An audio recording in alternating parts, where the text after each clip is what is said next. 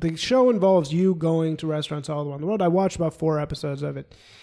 Eating one bite of giant foods and then sharing. It's like we call that a reveal bite. So people are just like, oh, this guy. And then what we do is we take the rest and we throw it in the trash. But we do it in front of a crowd of homeless children and make them we hold them at gunpoint. We make them watch us throw the food away. Well, it's good because that gives them motivation. It does. It is. It's really to help them pursue their dreams. Shut up and sit down.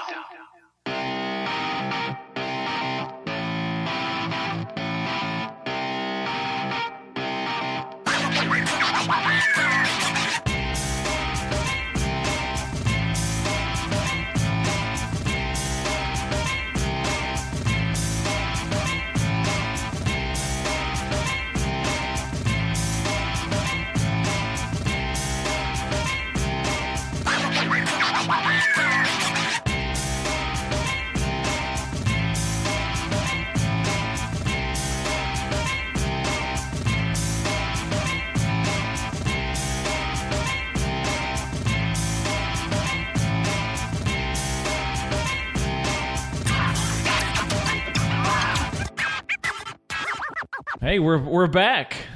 Welcome to the podcast. Woo. Yeah. We're here with our first actual successful person. I don't know about that. Give it a minute. Josh has actually been a previous guest of this podcast. He's very early. In the pre-Isaac days. Pre-Isaac, the last episode before Isaac appeared. Oh, well, if I knew that, I would have never came back. I would have just held on to that legacy. Josh is a comedian and the host of the Food Network show Ginormous Food. Yes. And also has very kindly had me hosting his Darkest Hour comedy show every month in Santa Monica. Yes. Been a very nice comedian to me also. So, cheers. I don't think the bar is set very high for that, though, in our field. No, it's not. Of comedians, of just like people that are douchebags. There's plenty of those. Yeah, it's not hard to be nice. It's I agree. Easy. But you would think it's like pulling teeth with some of these guys. Yeah, certainly. So once you get in this comedy like level that you're at, are you basically like, have you now like gotten tenure track? You know, like, are you kind of from here on out, you'll be able to get a job doing anything? Or is it kind of like, this is your shot, and if you don't make it, you're fucked? Well, I feel like it's the second. I think you have to treat it that way. Like, I treat it like, if this doesn't work out, there'll never be another payday in my entire career. Everybody around me whose money depends on my success tells me the former is true. Oh yeah, you'll be able to do anything from here on out. But I don't feel that way. I kind of attack it with a sense of urgency. Like I did Hallmark press on Friday for the Home and Family show that airs tomorrow, Monday. This will be out long after that, I'm sure. But I immediately left there not feeling good about that. I was like, I need to be doing stuff like this every day so that people are watching the show and that we're building a fan base. So it's impossible for me to ever feel like I've made it. I'm here. There's a funny picture where you're sitting on the couch of that studio and behind you is the TV with you like eating this gigantic sandwich. Mm-hmm. And I was just like, is that a surreal experience to be sitting in a room with these Hallmark people looking at you eat? It might be weird to watch it. The whole thing, everyone goes like, oh, isn't it surreal seeing yourself on TV? Like, none of that has really settled into the point of, because so many people have been on TV. Like, dudes that just did open mics in Minneapolis when I started there have been on Last Comic Standing and gotten pretty far, and then nothing happens in their career after that. Like, they get a manager, they have a manager for a year, they work the road, they do nothing else, the manager drops them, and then they're just another dude who lives in Minnesota who was on TV one time. Mm-hmm. So I don't ever feel like, oh yeah, no, look, that's me, I'm famous. Like, I just don't, it doesn't settle in at all. And people message me, like, I got an email from my 5th grade teacher who was like, I always knew you were special. And it's just like, yeah, that's nice, but it's like, I don't feel that way. And maybe it's because I still live in a shitty 2-bedroom apartment in the Valley. Like, maybe someday I'll be sitting in a pool in the back of a $7 million house and I'll be like, oh yeah, this is it. But I don't know. Since you were kind of coming from nothing beforehand, and they're saying, hey, we're giving you a show, does that mean they can pay you shit? Well, they can. A lot of people in my case do get paid shit, but coming from nothing is a little bit different. I feel like I had the benefit of working jobs and in career paths similar to both you and Charles, where I worked in corporate America and made really good money. I was part of a company that went public in 2006. And, at one point was worth about $1 million in stock options. So for me, like, I have a pretty fair perspective of like what a real amount of money is. And, I'm getting paid pretty well when you consider the amount of work in terms of time that I put into the show. I get paid well. But yeah, it's not, we're probably years away from life-changing money. Yeah. Well, then why do you still live in a shitty place in the Valley? Because I like to put money in the bank. Yes. You seem very responsible. Well, you gotta be. You can't, when unlike Isaac, who he buys a fucking Lexus convertible. Did you buy a Lexus? Was it the hardtop? Yeah. The IC2? Oh, no. It's the SC430. The old okay. Beautiful car. Yeah. Best car I've ever driven. It's 15 years old. I mean, it wasn't that dumb. But I still bought it. I was looking at those back when they were new, and I was like, it was right when I moved to California, and I was like, I should get one of these hardtop convertibles. Gorgeous, and I was just like, maybe not. Yeah. But yeah, and I kind of went through what I would call Brewster's Millions time in my life when I was younger. So when I was working for that company, this was 2006, so 11 years ago, I was working for Crocs Shoes. And I was one of the first retail guys brought in. So I was given a pretty good chunk of stock to help build the retail division. And about a year later, when I could exercise 25% of my options, it was worth about $1 million.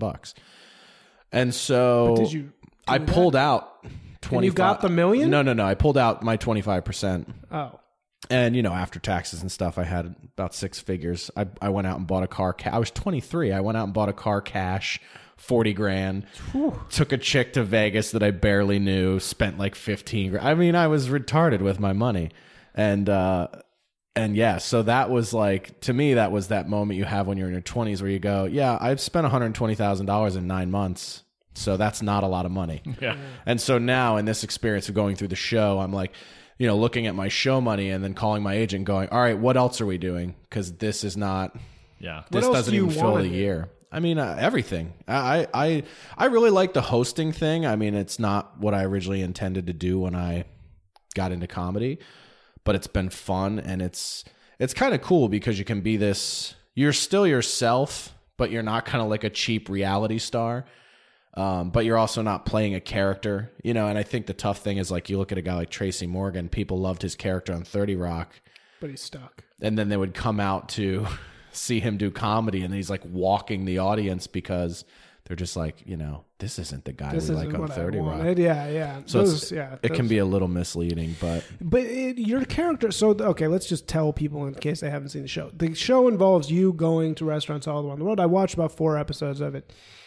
Eating one bite of giant foods and then sharing. It's like we call that a reveal bite. Yeah. So people are just like, oh, this guy. And then what we do is we take the rest and we throw it in the trash. But we do it in front of a crowd of homeless children and make them we hold them at gunpoint. We make them watch us throw the food away. Well, it's good because that gives them motivation. It does. It is. It's really to help them pursue their dreams. This is what people on the internet would have you believe the show is. No, we go into the show. We sit down, we do the big reveal, the big bite, because it's kind of comical seeing somebody try to eat these ridiculously large things. But then we whack it up into small pieces and we take it around and we feed the whole restaurant with it and get their feedback. Well, but the weird thing is you always say in that moment, can we make another one? Well, sometimes we do make another one. Okay. And sometimes we remake the one that I destroyed. It really depends. Like, we have a culinary producer on the show. She's like the superstar of the show that nobody will know about, and her name's Chanel. But her job is to make sure the stuff looks camera ready. So when you see all those uptight beauty shots, she preps all that food. And then, so for instance, like with the big 14-pound bagel, when I bit into that, it fell all over the tray. So she actually took all the ingredients, went back into the kitchen with gloves on, by the way, for the people who freak out about that.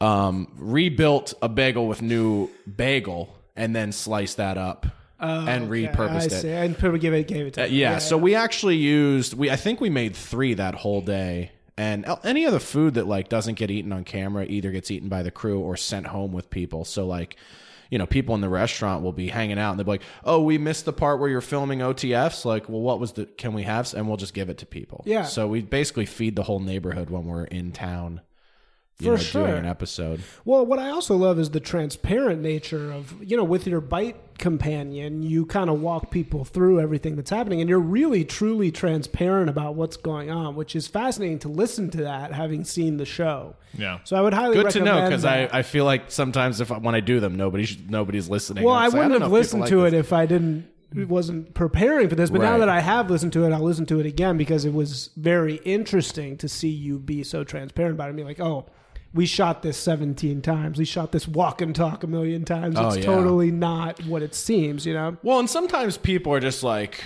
I do that. Maybe I do that a little bit out of guilt because people are like, you just show up and eat this food and they point a camera at you and you get millions of dollars. Like, that's what people think it is. Yeah. But it's not that. And No. it's like, there's 12-hour days. Like every day is a 12-hour shoot day. And we probably throw away 9.5 hours of stuff entirely that we just don't even use. Oh yeah. Yeah. Like for the Nashville episode, I shot this whole Blues Brothers reenactment bit that I thought was hilarious.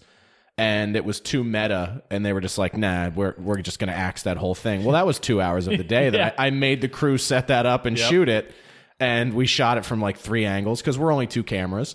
So if it's not a thing where we can cross shoot, then we have to set it up and do it 2 times from each angle to get all the shots. So yeah, there's like all kinds of stuff that people will never see. And hopefully with the next round of episodes, we can I want to tear the fourth wall down a little bit more and make it even more transparent where you see some of the interaction with me and the director and some of that other stuff to make our show a little different than Triple D or Man vs. Food or some of the ones that came before us. But in these first 7 episodes of any new show, like, you're really just trying to show the network we can do what you like. Exactly. It's proof of concept. Right. It's like we can do what you need. What and you then want. You can One of take my it. favorite things about watching your experience with this has been, and Isaac and I talk about this all the time, but just this Facebook controversy that develops pretty much over anything. Anything. And seeing the controversial developments around your show where people are accusing you of wasting food and Or then there's this contingency of people that think I'm a pussy for not doing eating competitions on the show. So it's like you can't win on either side of it. I'm either throwing food in the trash or I'm a pussy for not eating everything that's put in front of me. I love Facebook comments with your video clips. I don't know, Isaac, if you I haven't spend any seen. time. No, I haven't been able to access. Oh, just go- You're actually somewhat inaccessible. Not this on- is something I wanted to bring to your attention. Okay. Like I have multiple times tried to get at you, and I've always found really? it kind of hard. Yeah. Well, I recently changed because one of the things that's annoying. I'm going to put this down because I'm sure the mics are picking me clicking this pen up. It's all good.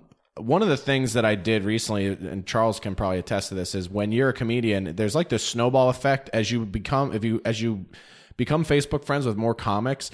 You pop up on the radar of other comics, and having a TV show compounds that. So like there's people from New York that are in the New York comedy scene that are like adding me and messaging me on my personal profile. And I'm just like, dude, I'm not. So I just shut that down to where only people that can see that profile are friends of people I'm already friends with, which are comics or mutual friends. Okay. And then I'm trying to route everything through my page. So Your that probably page. makes so it difficult. I'm probably on your page and not your personal. But Yeah, if so but I because see- we're friends, you can find my page and you can add, and then you'll have Really? access. Yeah, Well, most of the controversy is mainly happening on the Food Network, and it's all on their pages. Okay, So which if you I go haven't seen. in and you look at any clip from that show, you just scroll down a little bit, and it's just people being outraged over nothing, just mad to be mad. I mean, it ranges from like, is this gluttonous and wasteful, to choke on it and die, you fat pig. I'm not kidding. And it's just like, these are people, you click on their profiles and it's like a cross and like Psalms,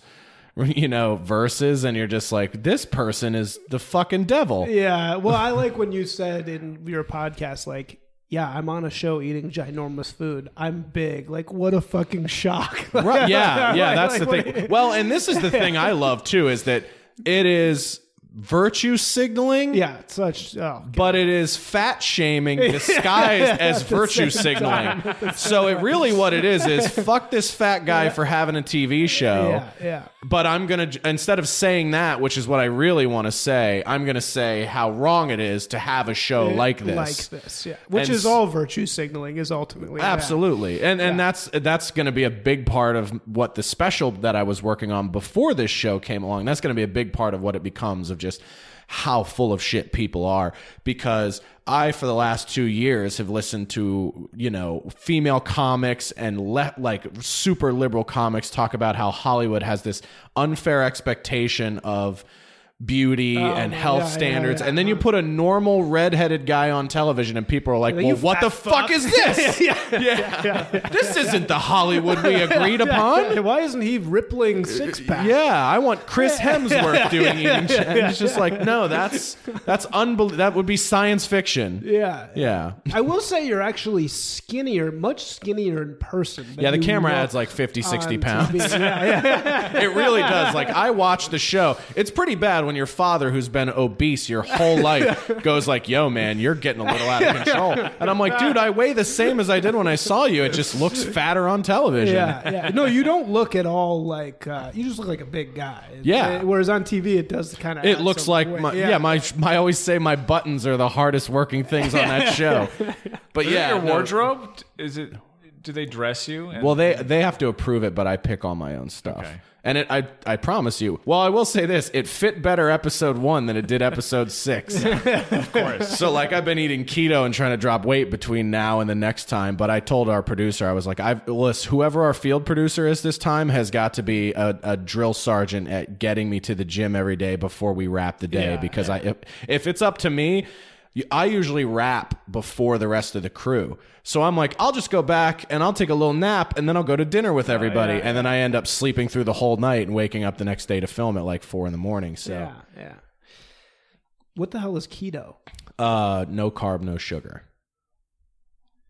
Yeah. Wow. What are you looking at me for? Ketogenics. Isaac looked over at me like I had. I have no idea what that is. It's all semen. No, I just pure semen diet. I just drink that purely. It's full protein. Horse semen. Horse semen. Yeah, I can't do human. It's too controversial. That's still in clinical trials. At the West Hollywood Center for Research. Pure AIDS horse semen. Actually. Yeah.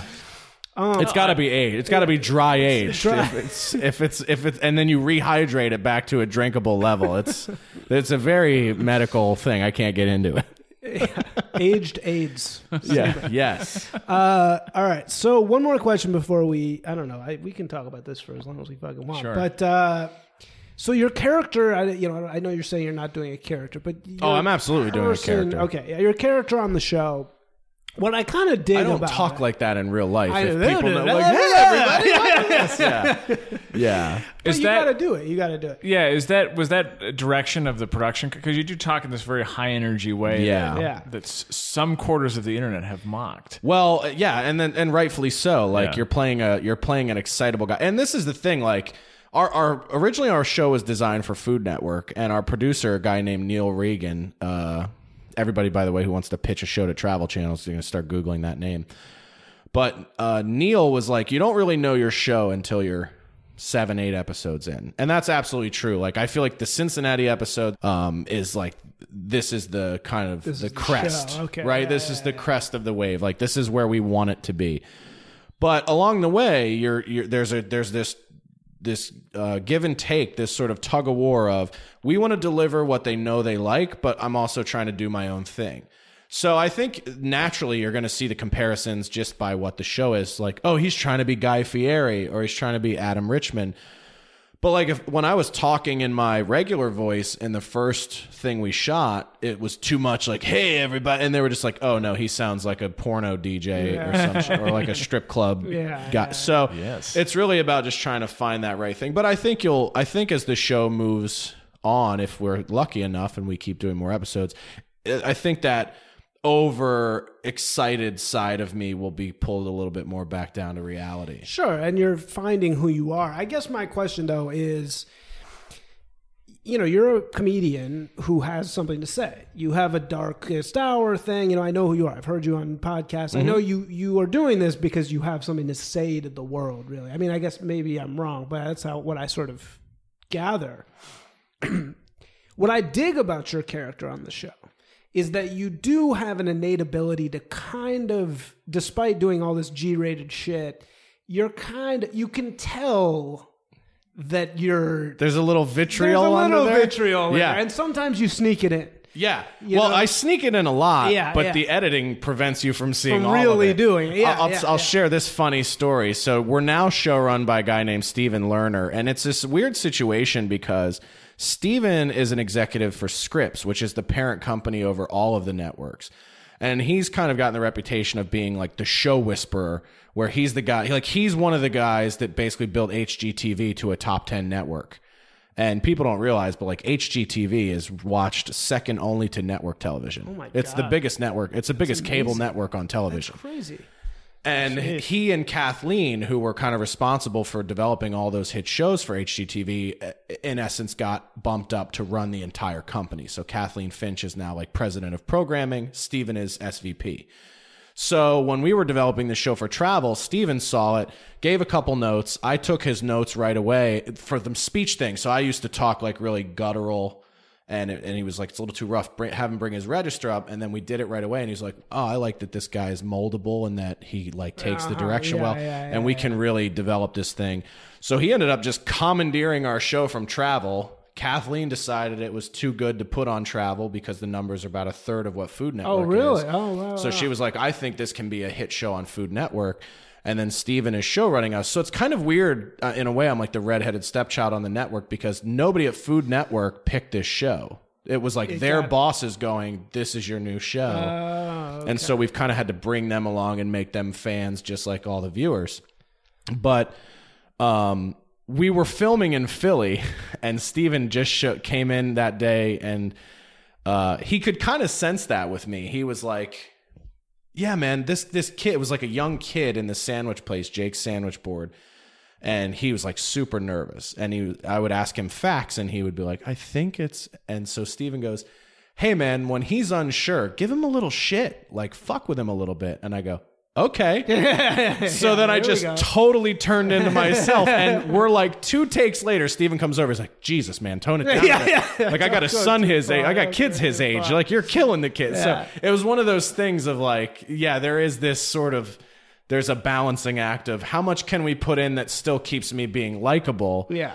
And that's the thing of like, I have very controversial ideas, and sometimes I'll have controversial things I'll put into comedy just to fuck with people.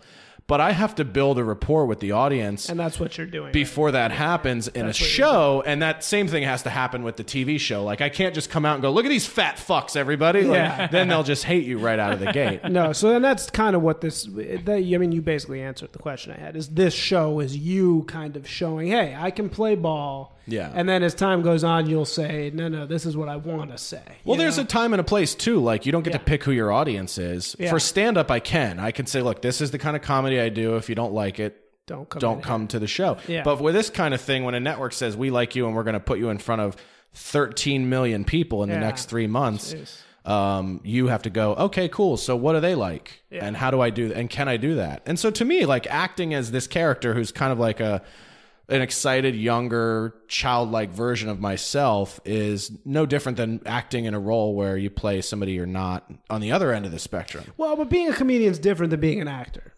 right? I mean, being an actor, you're always going to be somebody else's mouthpiece. Isaac has opinions about comedy. You're always going to be somebody else's mouthpiece, whereas comedians are... Well, I guess that depends on the project, right? Like, if you're acting in something you created... then it's no different than comedy because it's your own narrative. Yeah. It really depends on who controls the narrative. And this is a thing where it's not like a strict narrative where they go, you can only do this, because they let me do whatever I want to do. They just don't edit it into the episodes. Yeah. So it's one of those things where over time, as the show becomes more successful, and I always said this in corporate America, you've got to earn your way into the room. You can't be the new guy on the block. I was always the youngest executive. I was like 23. I was managing 40 stores. I don't just walk into a room with guys that have been doing this job for 30 years and go, you know what you guys should fucking do? This, yeah. You just have to be successful, and then when people come to you and go, hey, like, you've had really good ideas that obviously work. What do you think we should do? Then is when you go, well, here's what I would change, and here's what I think is working, and here's what I think isn't working. Yeah. But you get a lot further when you're invited to share those ideas than when you force them down people's throat prematurely. And that's where people in Hollywood go wrong, because they get a show and they go, let me fucking tell you how TV works. And they go, no, kid. Yeah. Like, we'll tell you how TV works. You know, you're gonna have to play the game. Did you ever see the documentary about the guy who made Boondock Saints? Oh yeah. No, I would Overnight. love to So see Oh, that. fucking it's good. great. Good? Yeah, it's And I'll check he's that this out. guy who is totally uncompromising, and he had to deal with Weinstein, And he's his also asshole- uncompromising. Yeah, and this guy Weinstein literally sends a car to fucking run him over in the streets. Like, this happens in the actual documentary. This is Wow. why it's so hard to see. You have to download it like illegally because it got totally It buried. used to be on Netflix. What are you talking about? Overnight?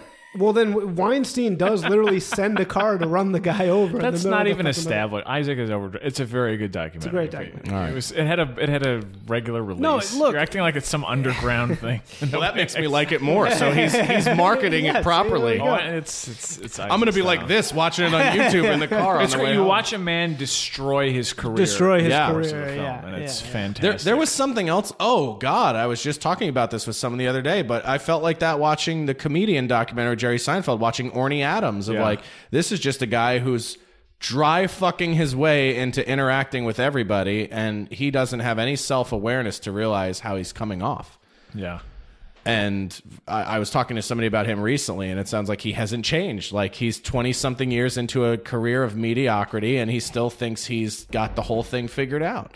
All right. So, in the name of disagreeing, you are a libertarian, I believe. You voted for Gary Johnson. I did. also believe. I mean, I don't really give a fuck No, if I you did. voted for just Gary Johnson. But here's my socialist argument.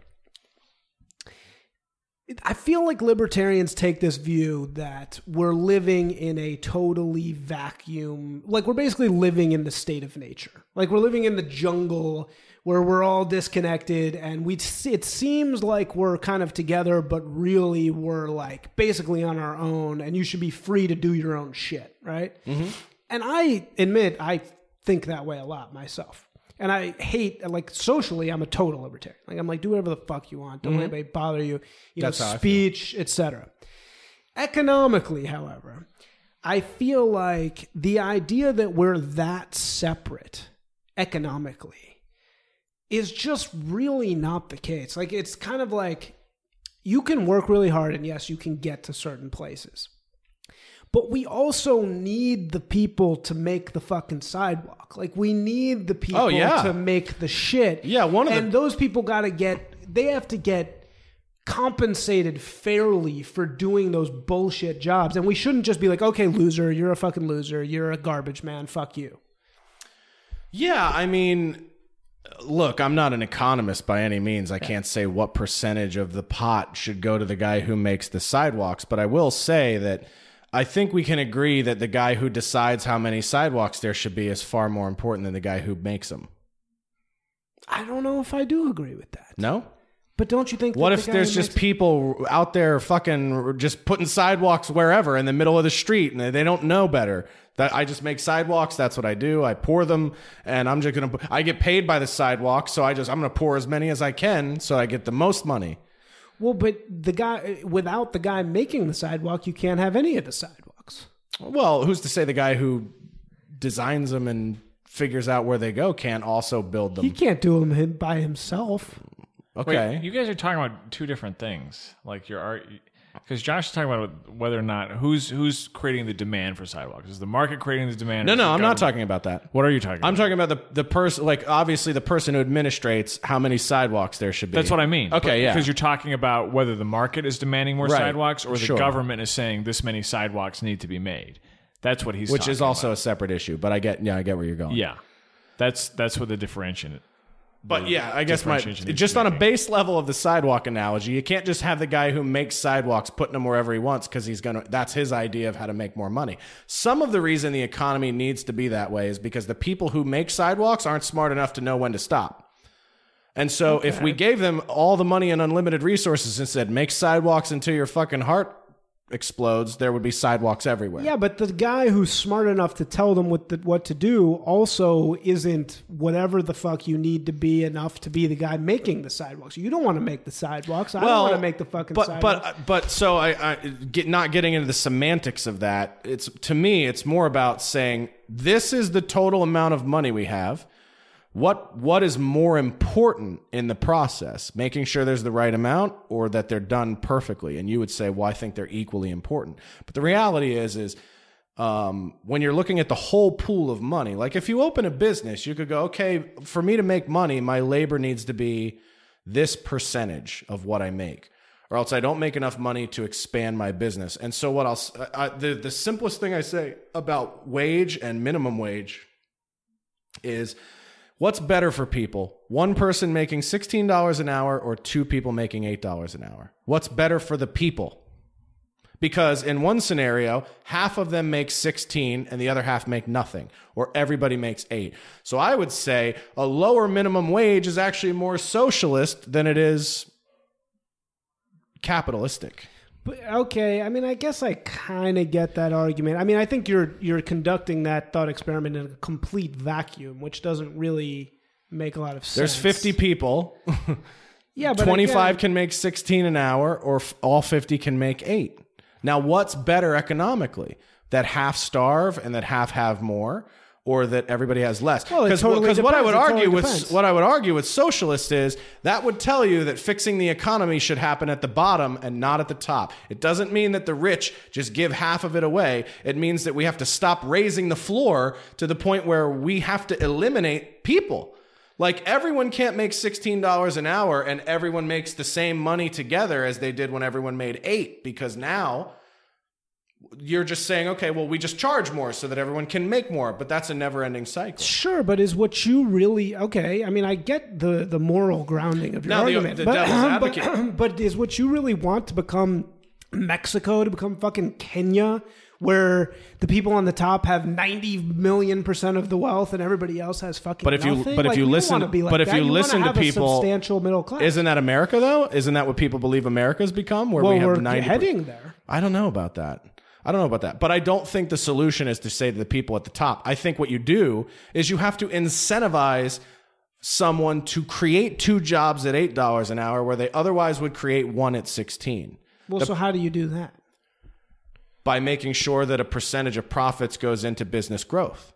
And by creating a tax code where you say, if you create 2 businesses, I will tax you half as much as a percentage of revenue as I would if you had 1 business. So you're just saying like less taxes on less corporate taxes. Less taxes on entrepreneurs. But theoretically, less taxes on the rich. Yeah, I mean, But there's a difference between productive rich people who are creating jobs and rich people who get paid a lot of money because what they do is considered prestigious. So we can't just broad brush. Inherited a shit ton of money. Sure. Most rich people I know inherited a lot of money. But then you would have no businesses, right? Technically, so you should be taxed the most. So rich people who don't churn economy out of their money should be taxed the most. Okay, agreed. But rich people who take their money and turn it into opportunities for people should be taxed the least. Okay, well, I will accept that. Right. But are you ready to fucking implement that? How the hell do you implement that? How do you implement that? Well, you're incentivizing industry. You're incentivizing production. You're saying don't sit on your money. The best way to keep your money is to do something with it. Absolutely. Well, it's to do something with it, not give it back. How the fuck are you going to legislate? How the fuck can you legislate what you just said? Just with a tax saying code. If you don't do anything, you got to pay a shit ton. And well, you do it based on the number of employees that an enterprise has. So if I am Josh Denny Corporation and the money I make, if I have 10 employees, this is how much I get taxed. If I have 100 employees, I get taxed less. If I have 2,000 employees, I get taxed less. The biggest companies, so people hate this because right off the top, they go, well, then Walmart will pay the least amount of tax. Right. And they'll open 10 new stores every year more than they do now. Yeah, but if those people are getting paid so little that they can't even afford the products that Walmart sells, what's the fucking point? Then we're just creating massive gaps. But you're talking about there's an ecosystem inside of that economic structure More businesses, more boxes mean more management positions, mean more opportunity, mean more things grow.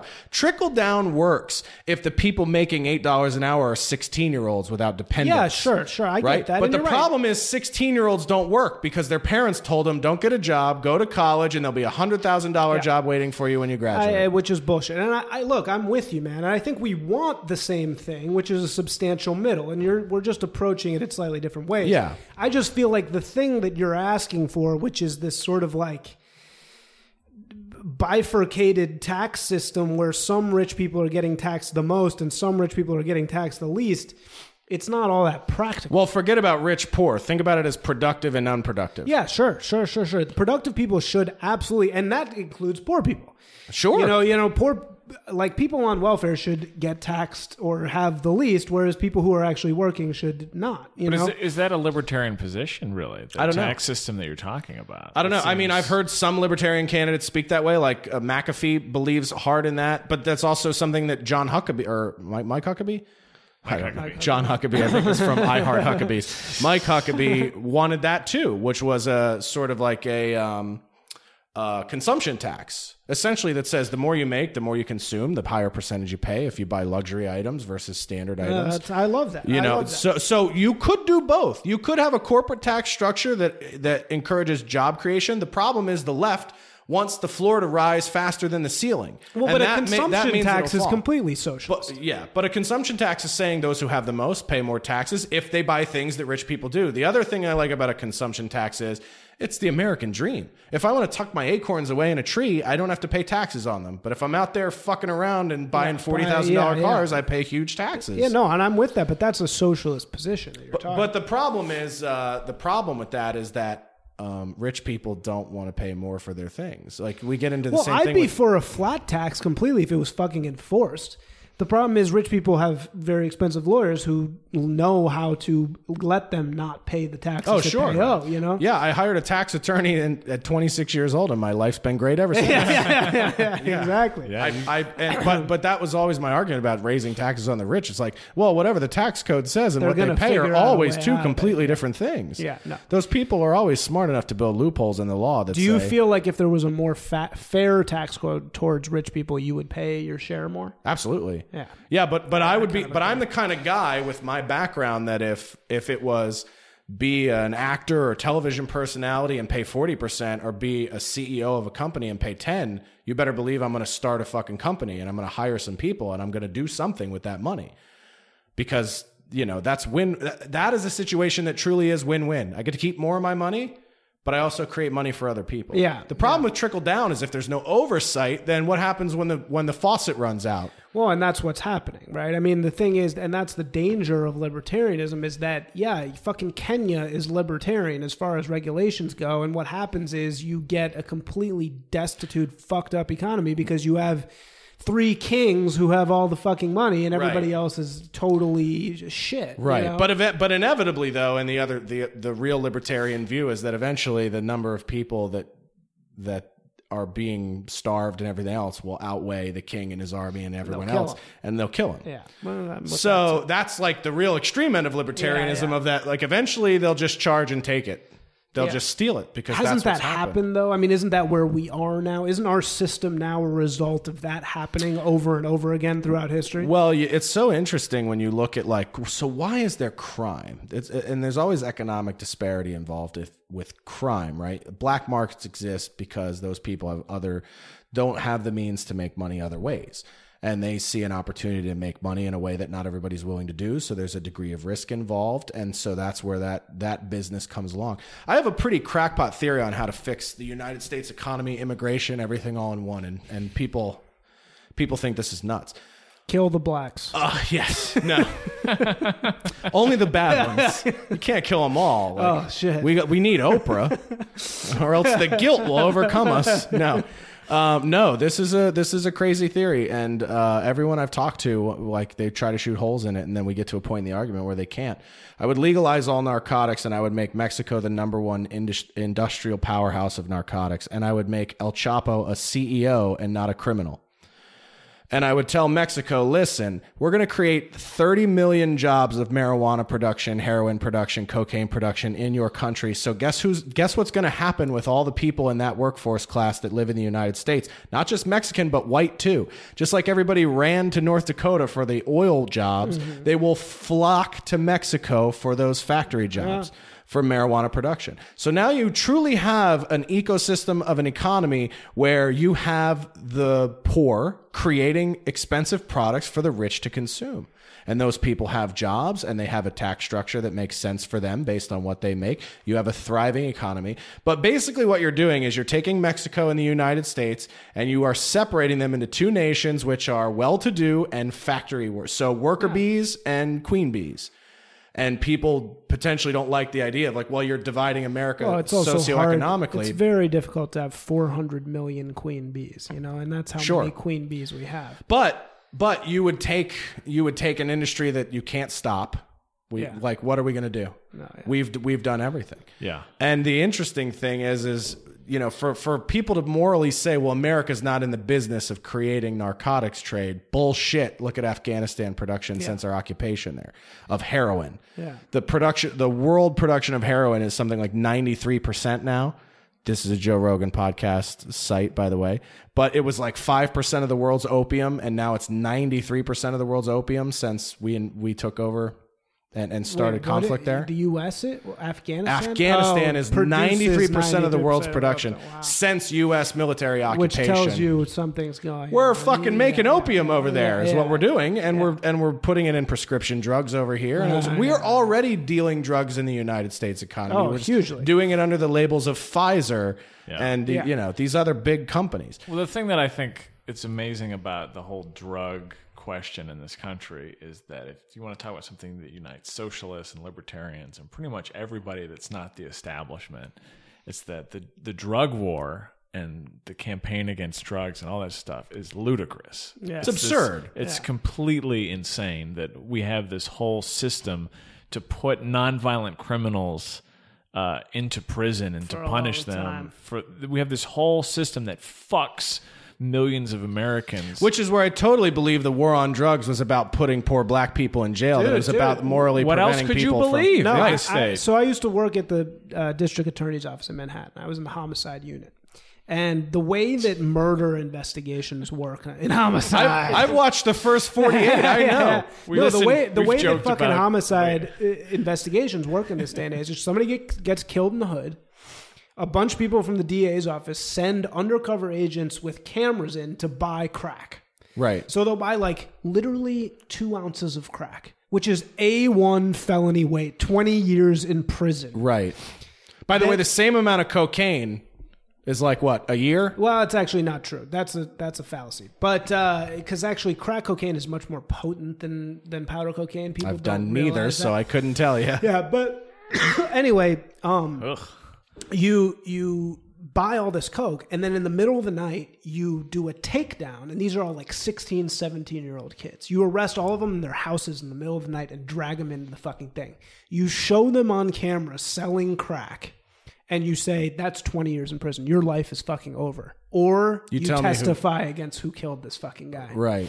And 9 out of the 10 people do not flip. Yeah. And they go to jail for the rest of their fucking life. Right.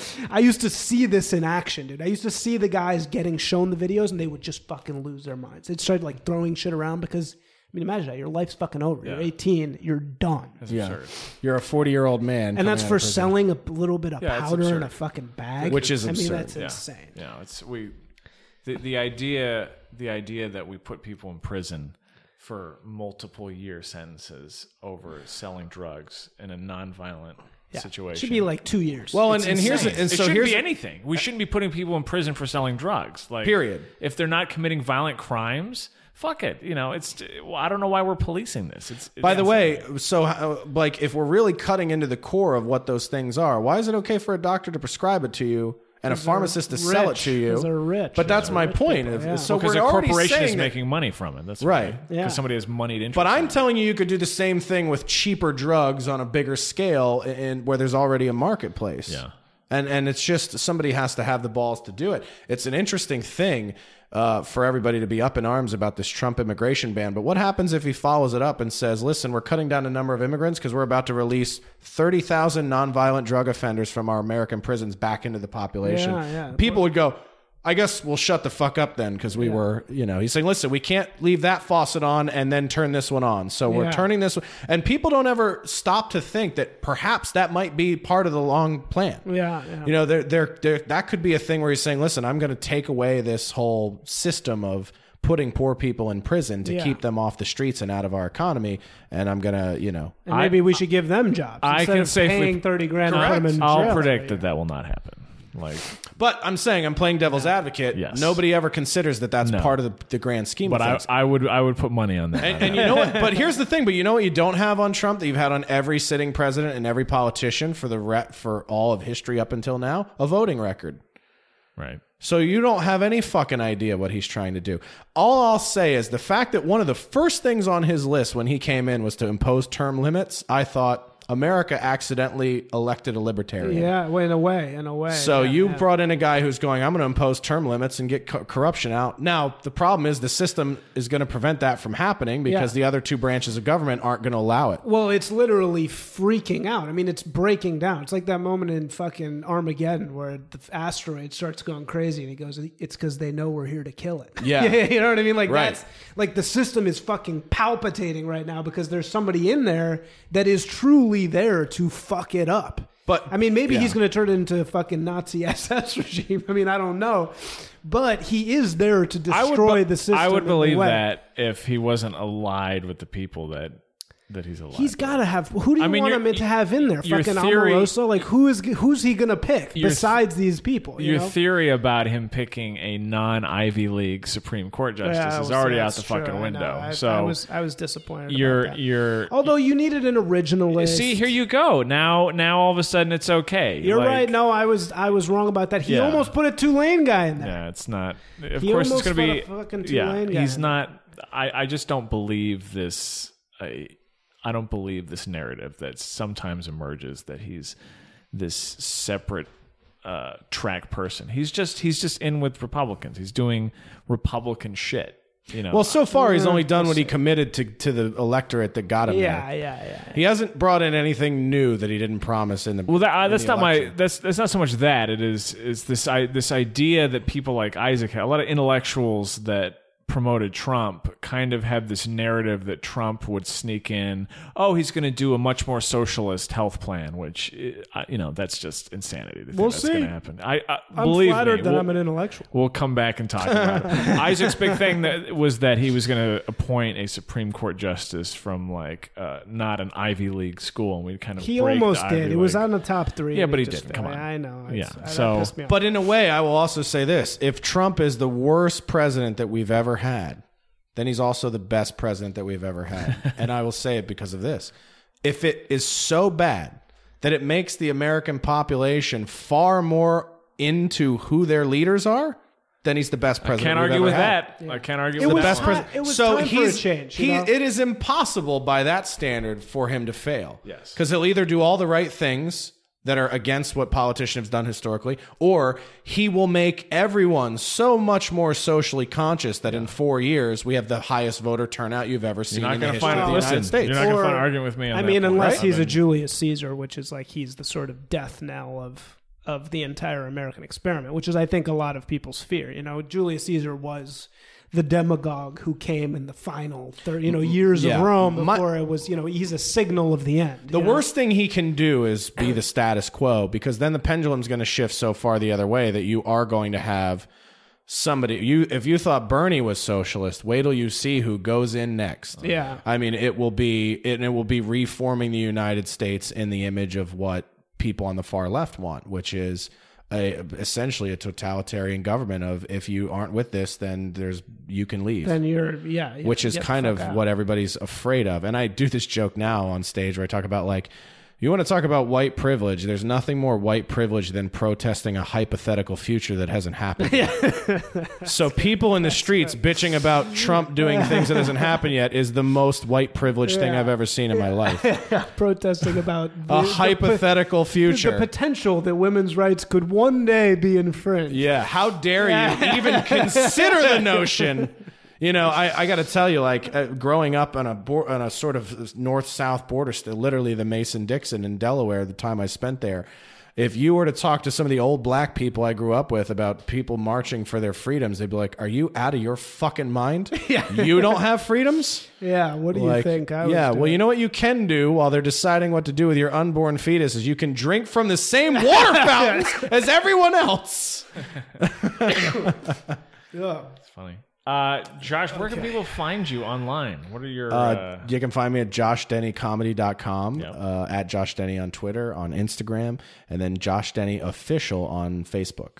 And you have a podcast yourself called March of the Pigs. Yeah, March of the Pigs, where I bring people on and talk about food. And in the meantime, it's just been these Bite Companion podcasts where we recap episodes of Ginormous Food. And then you and I also have a new podcast with Adam that's The Darkest Hour. And I got news for you on that too. Oh, good. But they can find that over at unpops.com. Nice. And that's a paywall, right? That's a paywall. Yeah, that's a pay. Well, I think so. I think some of the Darkest Hour episodes are going to be free, but at least like 10 episodes or something a week are free. They do so many podcasts, or maybe it's so hard to navigate. It's two of the 10 are free every week, and they rotate which ones are the free ones, so people can kind of hear a little bit of everything. Yeah, we got to get in on that. That paywall racket? Yeah, the paywall racket. You and me both. I was literally looking at, I got a little bit of money now from the show, and I'm like, how much do I want to be a podcaster? Like, do I want to be, right now I use 2 handy recorders with lavalier mics to record, and then but there's a lot of post involved in doing it that way. And then I'm looking at like ways to make it more efficient. And then there's this variation where I spend a couple $1,000 and I have a decent setup. And then there's a variation where I build a fucking studio and I spend $12,000. And I'm like, I got to find something that's neither of those things. Yeah. I think you got to scale. You got to get something you can scale up. Exactly. That's the goal. Well, ideally, I would like to just have a studio like, Rogan has and just have people in to do them whenever. Yeah. You know what I like watching is you two enjoying each other so much. Oh, it's been just enjoying each other. Yeah, just enjoying each other's thoughts. You know what? Doesn't surprise me that you would like to watch 2 guys do that, Charles. Not at all. No, that would be my nightmare, you two. 2 men enjoying each other. I like to watch that. Yeah, no shock there, Charles. No shock there.